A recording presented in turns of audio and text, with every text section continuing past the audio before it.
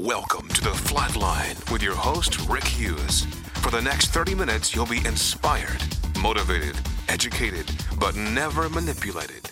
Now, your host, Rick Hughes. Good morning and welcome to The Flatline. I'm your host, Rick Hughes. And for the next few minutes, you have a cordial invitation to hang around. Stick with me. 30 minutes of motivation, some inspiration, a whole lot of education, and no manipulation. That's right, no con games, no hustling for money, not asking you to join up, fess up, give it up. We're just asking you to listen up. Listen as I try to explain how the Word of God works for you, so I can verify and identify the plan of God for you.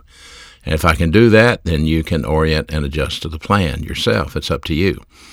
In the end, you're responsible for your life, your decisions. Every decision you make, you must take responsibility for it. And I tell you, you have to understand what's out there and how we're supposed to live and how we're supposed to do this thing called human living. So I want to go to a passage today in the book of Hebrews from the New Testament, and I'd like to share something with you that I think is pretty interesting. When I'm traveling around the country, I meet a lot of people. I just returned from a trip to Michigan. I've been to Kansas City this year. I've been to St. Louis. I've been to Tallahassee. I've been to Albany, Georgia. All of these cities in the last 2 months. And I meet a lot of people. And the people that I meet, some are hungry, some are not. I met a man in my office yesterday who had learned about the show called The Flatline, and he was listening to everyone he could get his hands on. He had a rapid hunger for growth. He wanted to grow rapidly. He wanted to grow quick. He was a 70-year-old man, and he said, I've wasted so many years not really growing, not really understanding what God's plan for my life is. And this is what I run into. A lot of people in a lot of churches that I might speak in have no real hunger. They're just not hungry to learn God's Word. I'm not able to spark an interest, even though I may say something they've never heard before or put it in a way they've never heard it put before. They just don't respond. They just don't have an interest in growing and learning the Word of God. One of the reasons that I do this radio show is to look for those of you that have an interest, those of you that are hungry for truth. The Bible says when knowledge becomes pleasant to your soul and wisdom enters your heart, then you have discernment and you have insight. If knowledge is pleasant, that means you enjoy learning, you enjoy growing spiritually.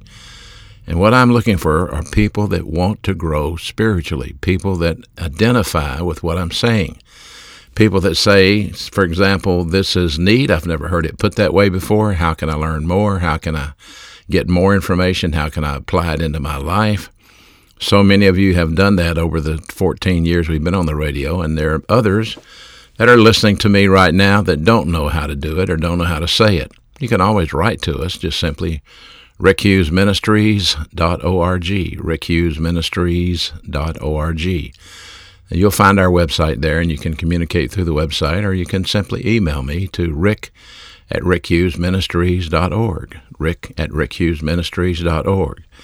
The passage I want to share with you today comes from Hebrews, and whoever wrote it, whether it was Apollos or whether it was Paul, we don't really know. The writer doesn't identify himself, but he talks about slow learners of the Scripture. Here's what he said. He's writing, and he says, of whom we have many things to say, and they're hard to be uttered, since you are dull of hearing.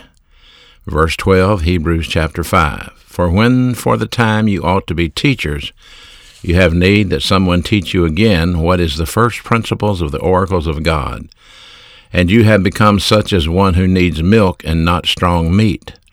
For everyone that drinks the milk is unskillful in the word of righteousness. He's still a baby.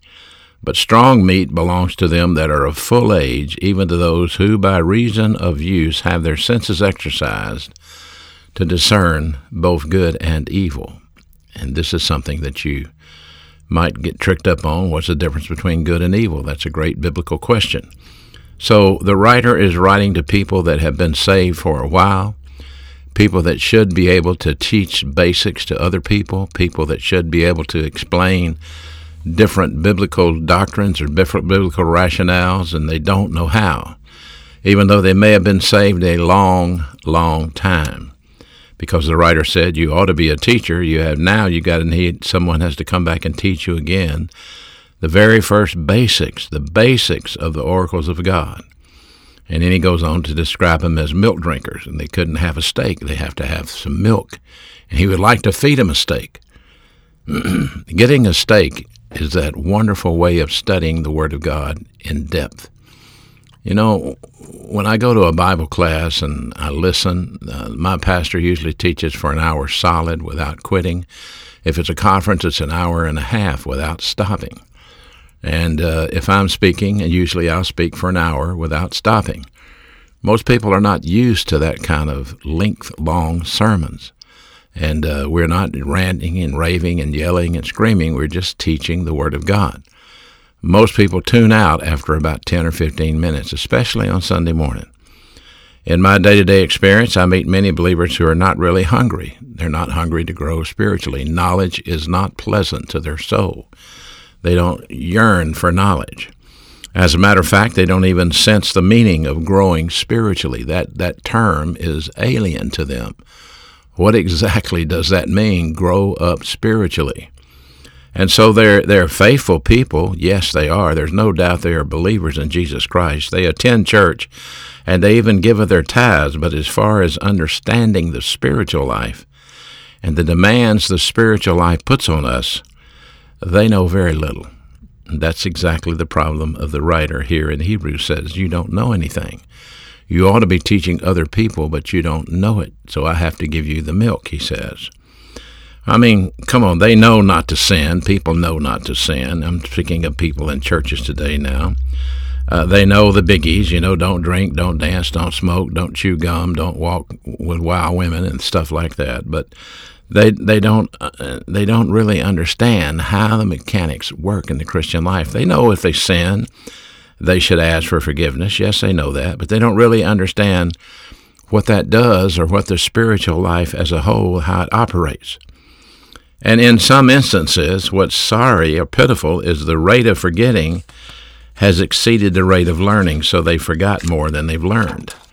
And this is important. When you are born physically, you have to grow. I have a grandson, and watching him grow up is really fun. Watching him grow, and he starts off eating milk and then solid foods, and we've got to have food for energy, food for growth.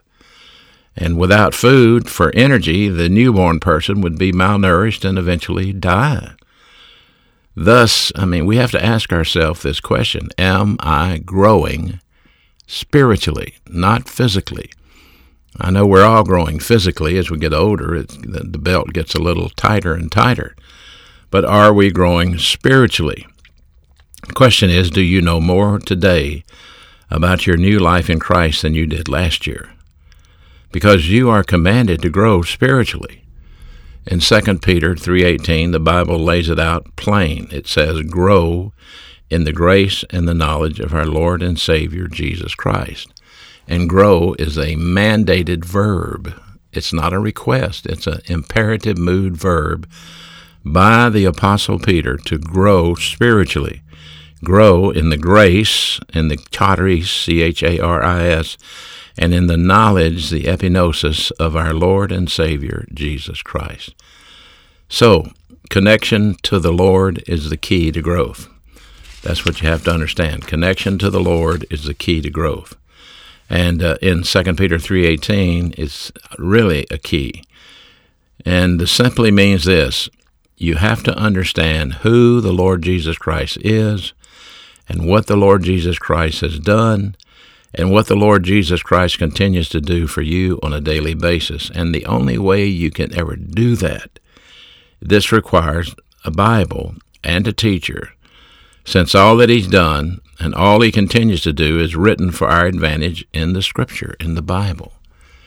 So why a teacher? Why do we need a teacher? Why did I say that? This requires a Bible and a teacher. Well, because the spiritual gift of pastor-teacher, that's what the Holy Spirit uses to enlighten you. Eventually, all of us have to get under a well-qualified pastor, because if we don't, you're not going to figure this thing out on your own.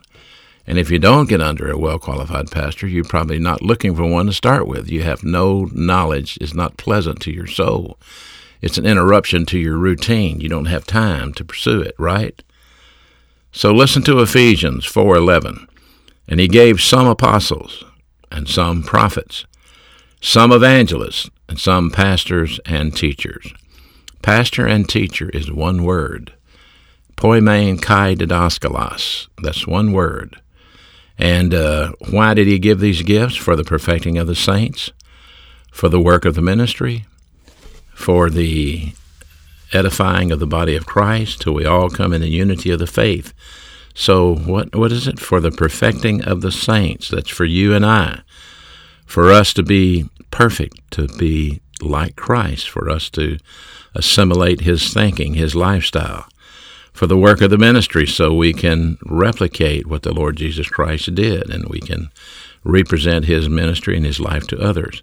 For the edifying of the body of Christ, so that we can all be built up together, to become mature believers together. Until, verse 13, Ephesians 4, till we all come in the unity of the faith. We all get on the same page by the same pastor who's got us squared away, understanding what?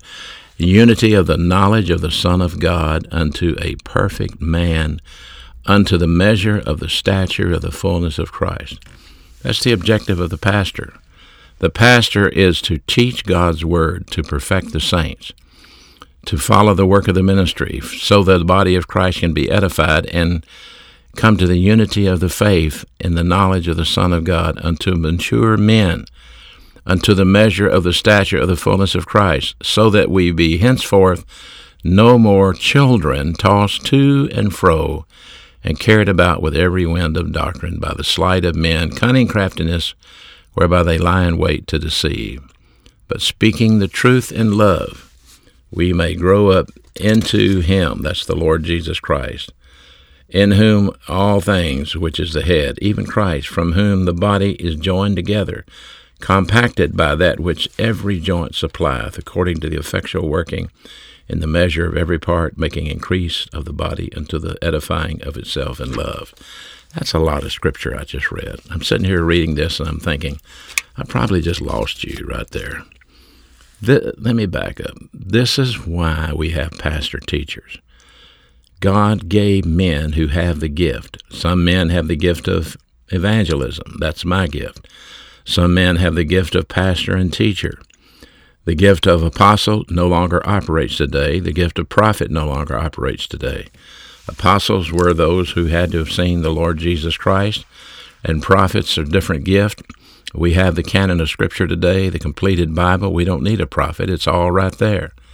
But we do need evangelists and pastor teachers, so the saints can grow up, so the ministry can continue, so the body of Christ can be edified. This is directly related to you. You have to understand this. Until you get under the ministry of a well-qualified pastor, you're never really going to grow up. You will learn some things. You'll pick up some stuff on your own. You can read through the Bible, as a guy told me the other day. He said, I've read through the Bible twice in my lifetime, but I never knew what I was reading or even understood it. And yet, when you got under a well-qualified pastor, it became alive to him. All of a sudden, the dots started being connected. Reading the Bible alone by yourself is like trying to put together a jigsaw puzzle. Some of the pieces are missing. But until you get that man that can teach you what God's Word says, you're never going to be able to put the puzzle together. But once you find that pastor, once you get under that man who has that ability to delineate the Word of God to you, then your spiritual life will take off like a rocket ship, I promise you. So the objective of spiritual growth, what is the objective? It's for you to become more and more like Jesus Christ. See, when we place our faith in Jesus Christ, God the Holy Spirit comes to indwell us and live in us and begins the process of making us more like Him, conforming us to His image. That's why we have problem-solving device number one is rebound. If you quench the Holy Spirit by sin and grieve the Holy Spirit by not rebounding your sin, then obviously you can't grow. You can't grow spiritually, because if you're going to grow, it takes three things. It takes the ministry of the Holy Spirit, it takes the living Word of God, and it takes a well-qualified pastor that can teach it to you. The Bible is a textbook. It's not a novel. It's a textbook. And when it says study to show thyself approved unto God, that means study the text. What do you do when you take tests in school? You have to take a test on what you learn. And 1 Corinthians 10:13 says, don't be surprised if you're tested. Everybody gets tested. And you have to pass those tests. You have to grow to be spiritually mature and pass the tests that God puts you under to see if you learned how to apply that doctrine to your life. So the whole objective of you growing spiritually is you becoming more like Jesus Christ. I'm not acting holy and spiritual and walking around going, oh, brother, oh, sister, praise the Lord this, praise the Lord that. No, it's thinking like Christ. It's assimilating the divine viewpoint. It all starts with a transformation on the inside, as Romans 12:1-3 says, and it talks about renovating your thinking. It says stop thinking of yourself in terms of arrogance beyond which you should think, but think in terms of humility as God has assigned to each one of us a standard of thinking from His Word. And so the Christian life is lived in your mind. It's lived where you think. Your soul has mentality. Your soul has volition. What you think and what you do has tremendous impact on your life. If you don't think right, you can't do right. And so Satan is in the deceiving business. He loves to deceive you and to get you to believe a lie, to get you to think off course, off track, or not think at all. That's even better. Just operate on your emotions and go through life not really thinking. Just say, well, my emotions help me. I figure it out. I have an intuition. That's not learning the Word of God. Learning the Word of God starts inside transformation. And Philippians 2:5 says, let this mind be in you that was also in Christ Jesus. It means you must learn to think like He thought. Or you have to learn to think divine viewpoint.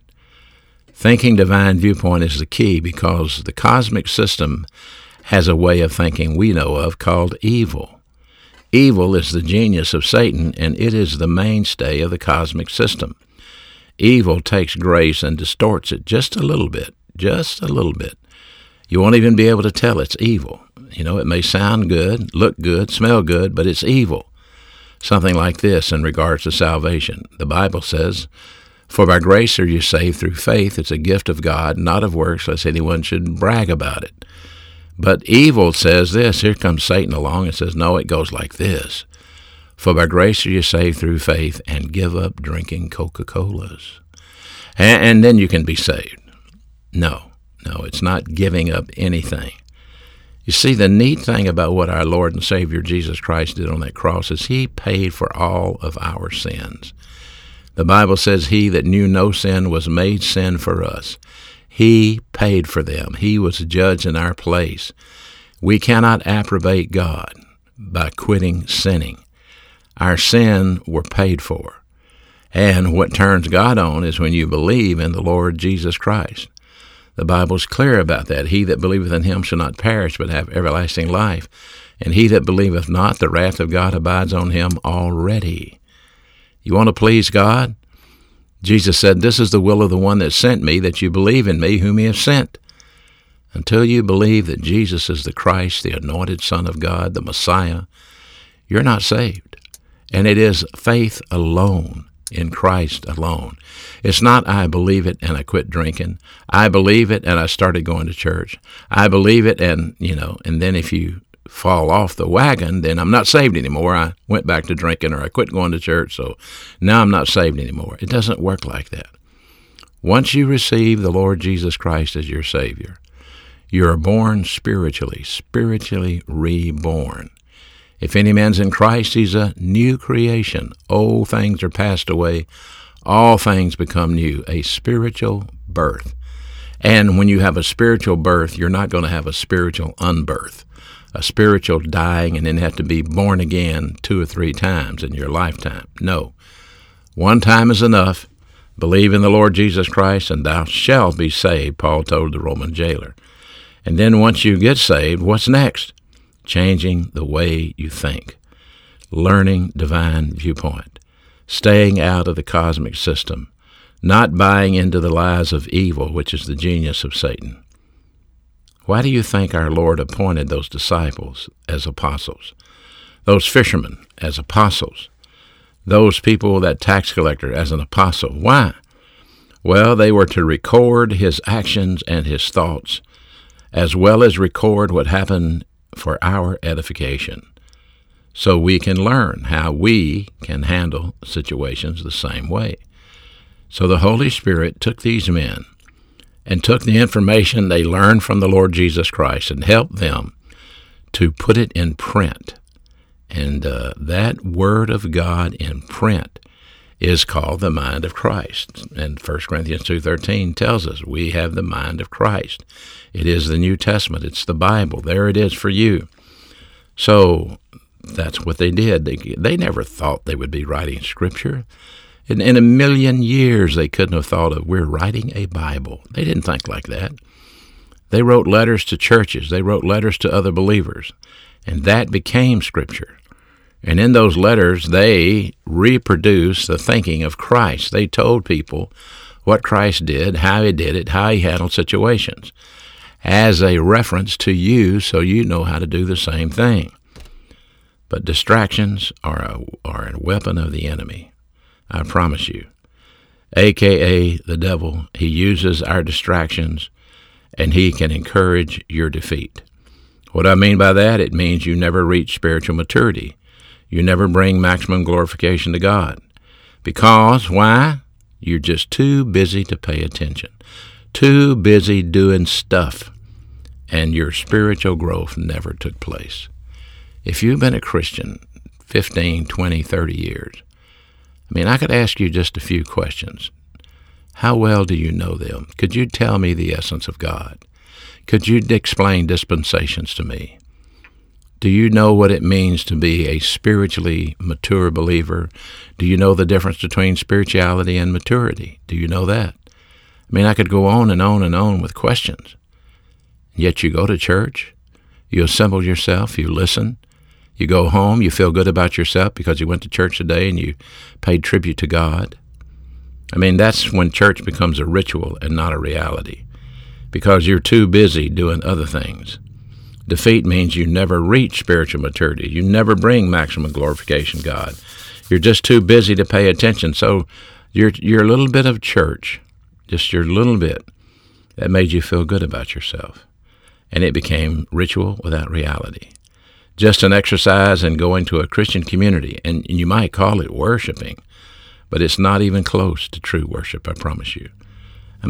You honored God by going and attending on Sunday and going to Sunday school, but what did you learn in regards to advancing in your spiritual life? God is looking for a few well-qualified believers, men and women that can stand in the gap, men and women that can represent Him accurately. So this stuff about playing church doesn't cut it with the Lord.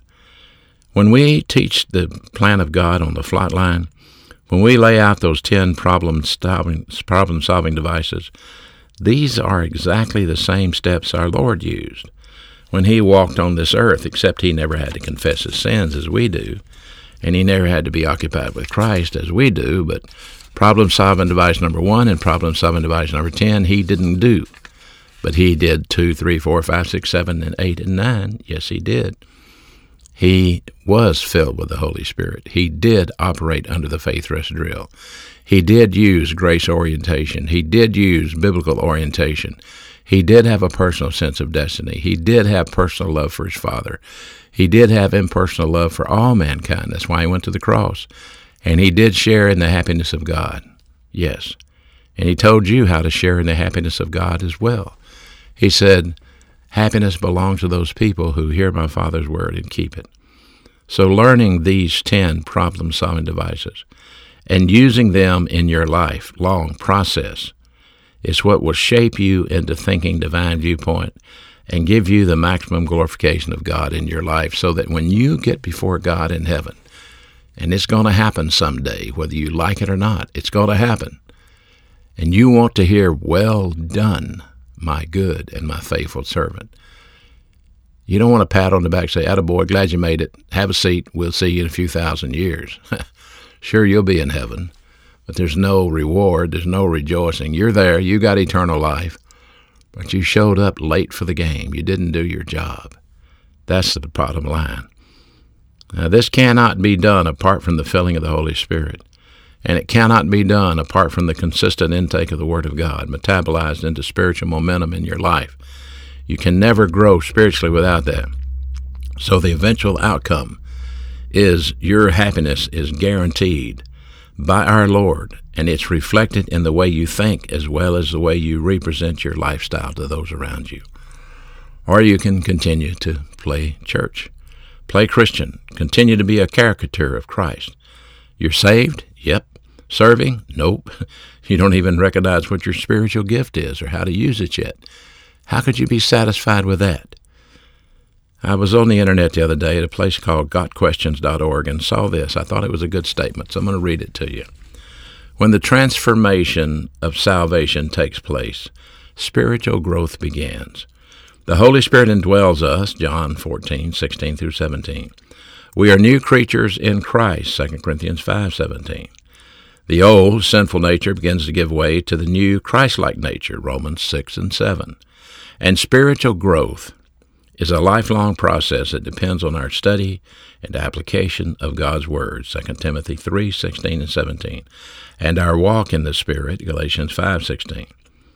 As we seek to spiritually grow, we should pray to God and ask for wisdom concerning the areas that He desires us to grow in. We can ask God to increase our faith and our knowledge of Him because God desires for us to grow spiritually, and He's given us all we need to experience that. With the Holy Spirit's help, we can overcome our sin and steadily become more like our Savior, the Lord Jesus Christ. Now, I didn't say that. They said that, but that's the exact same thing I'm telling you. Are you ready to start growing spiritually? Are you ready to be the man or the woman that God designed you to be? Then let's do it together. Let's get with the program. Let's become that person. Stay filled with the Spirit. Get under a well-qualified pastor. Take in God's Word every day and glorify the Lord Jesus Christ. Until next week, this is your host, Rick Hughes, saying thank you for listening to The Flatline.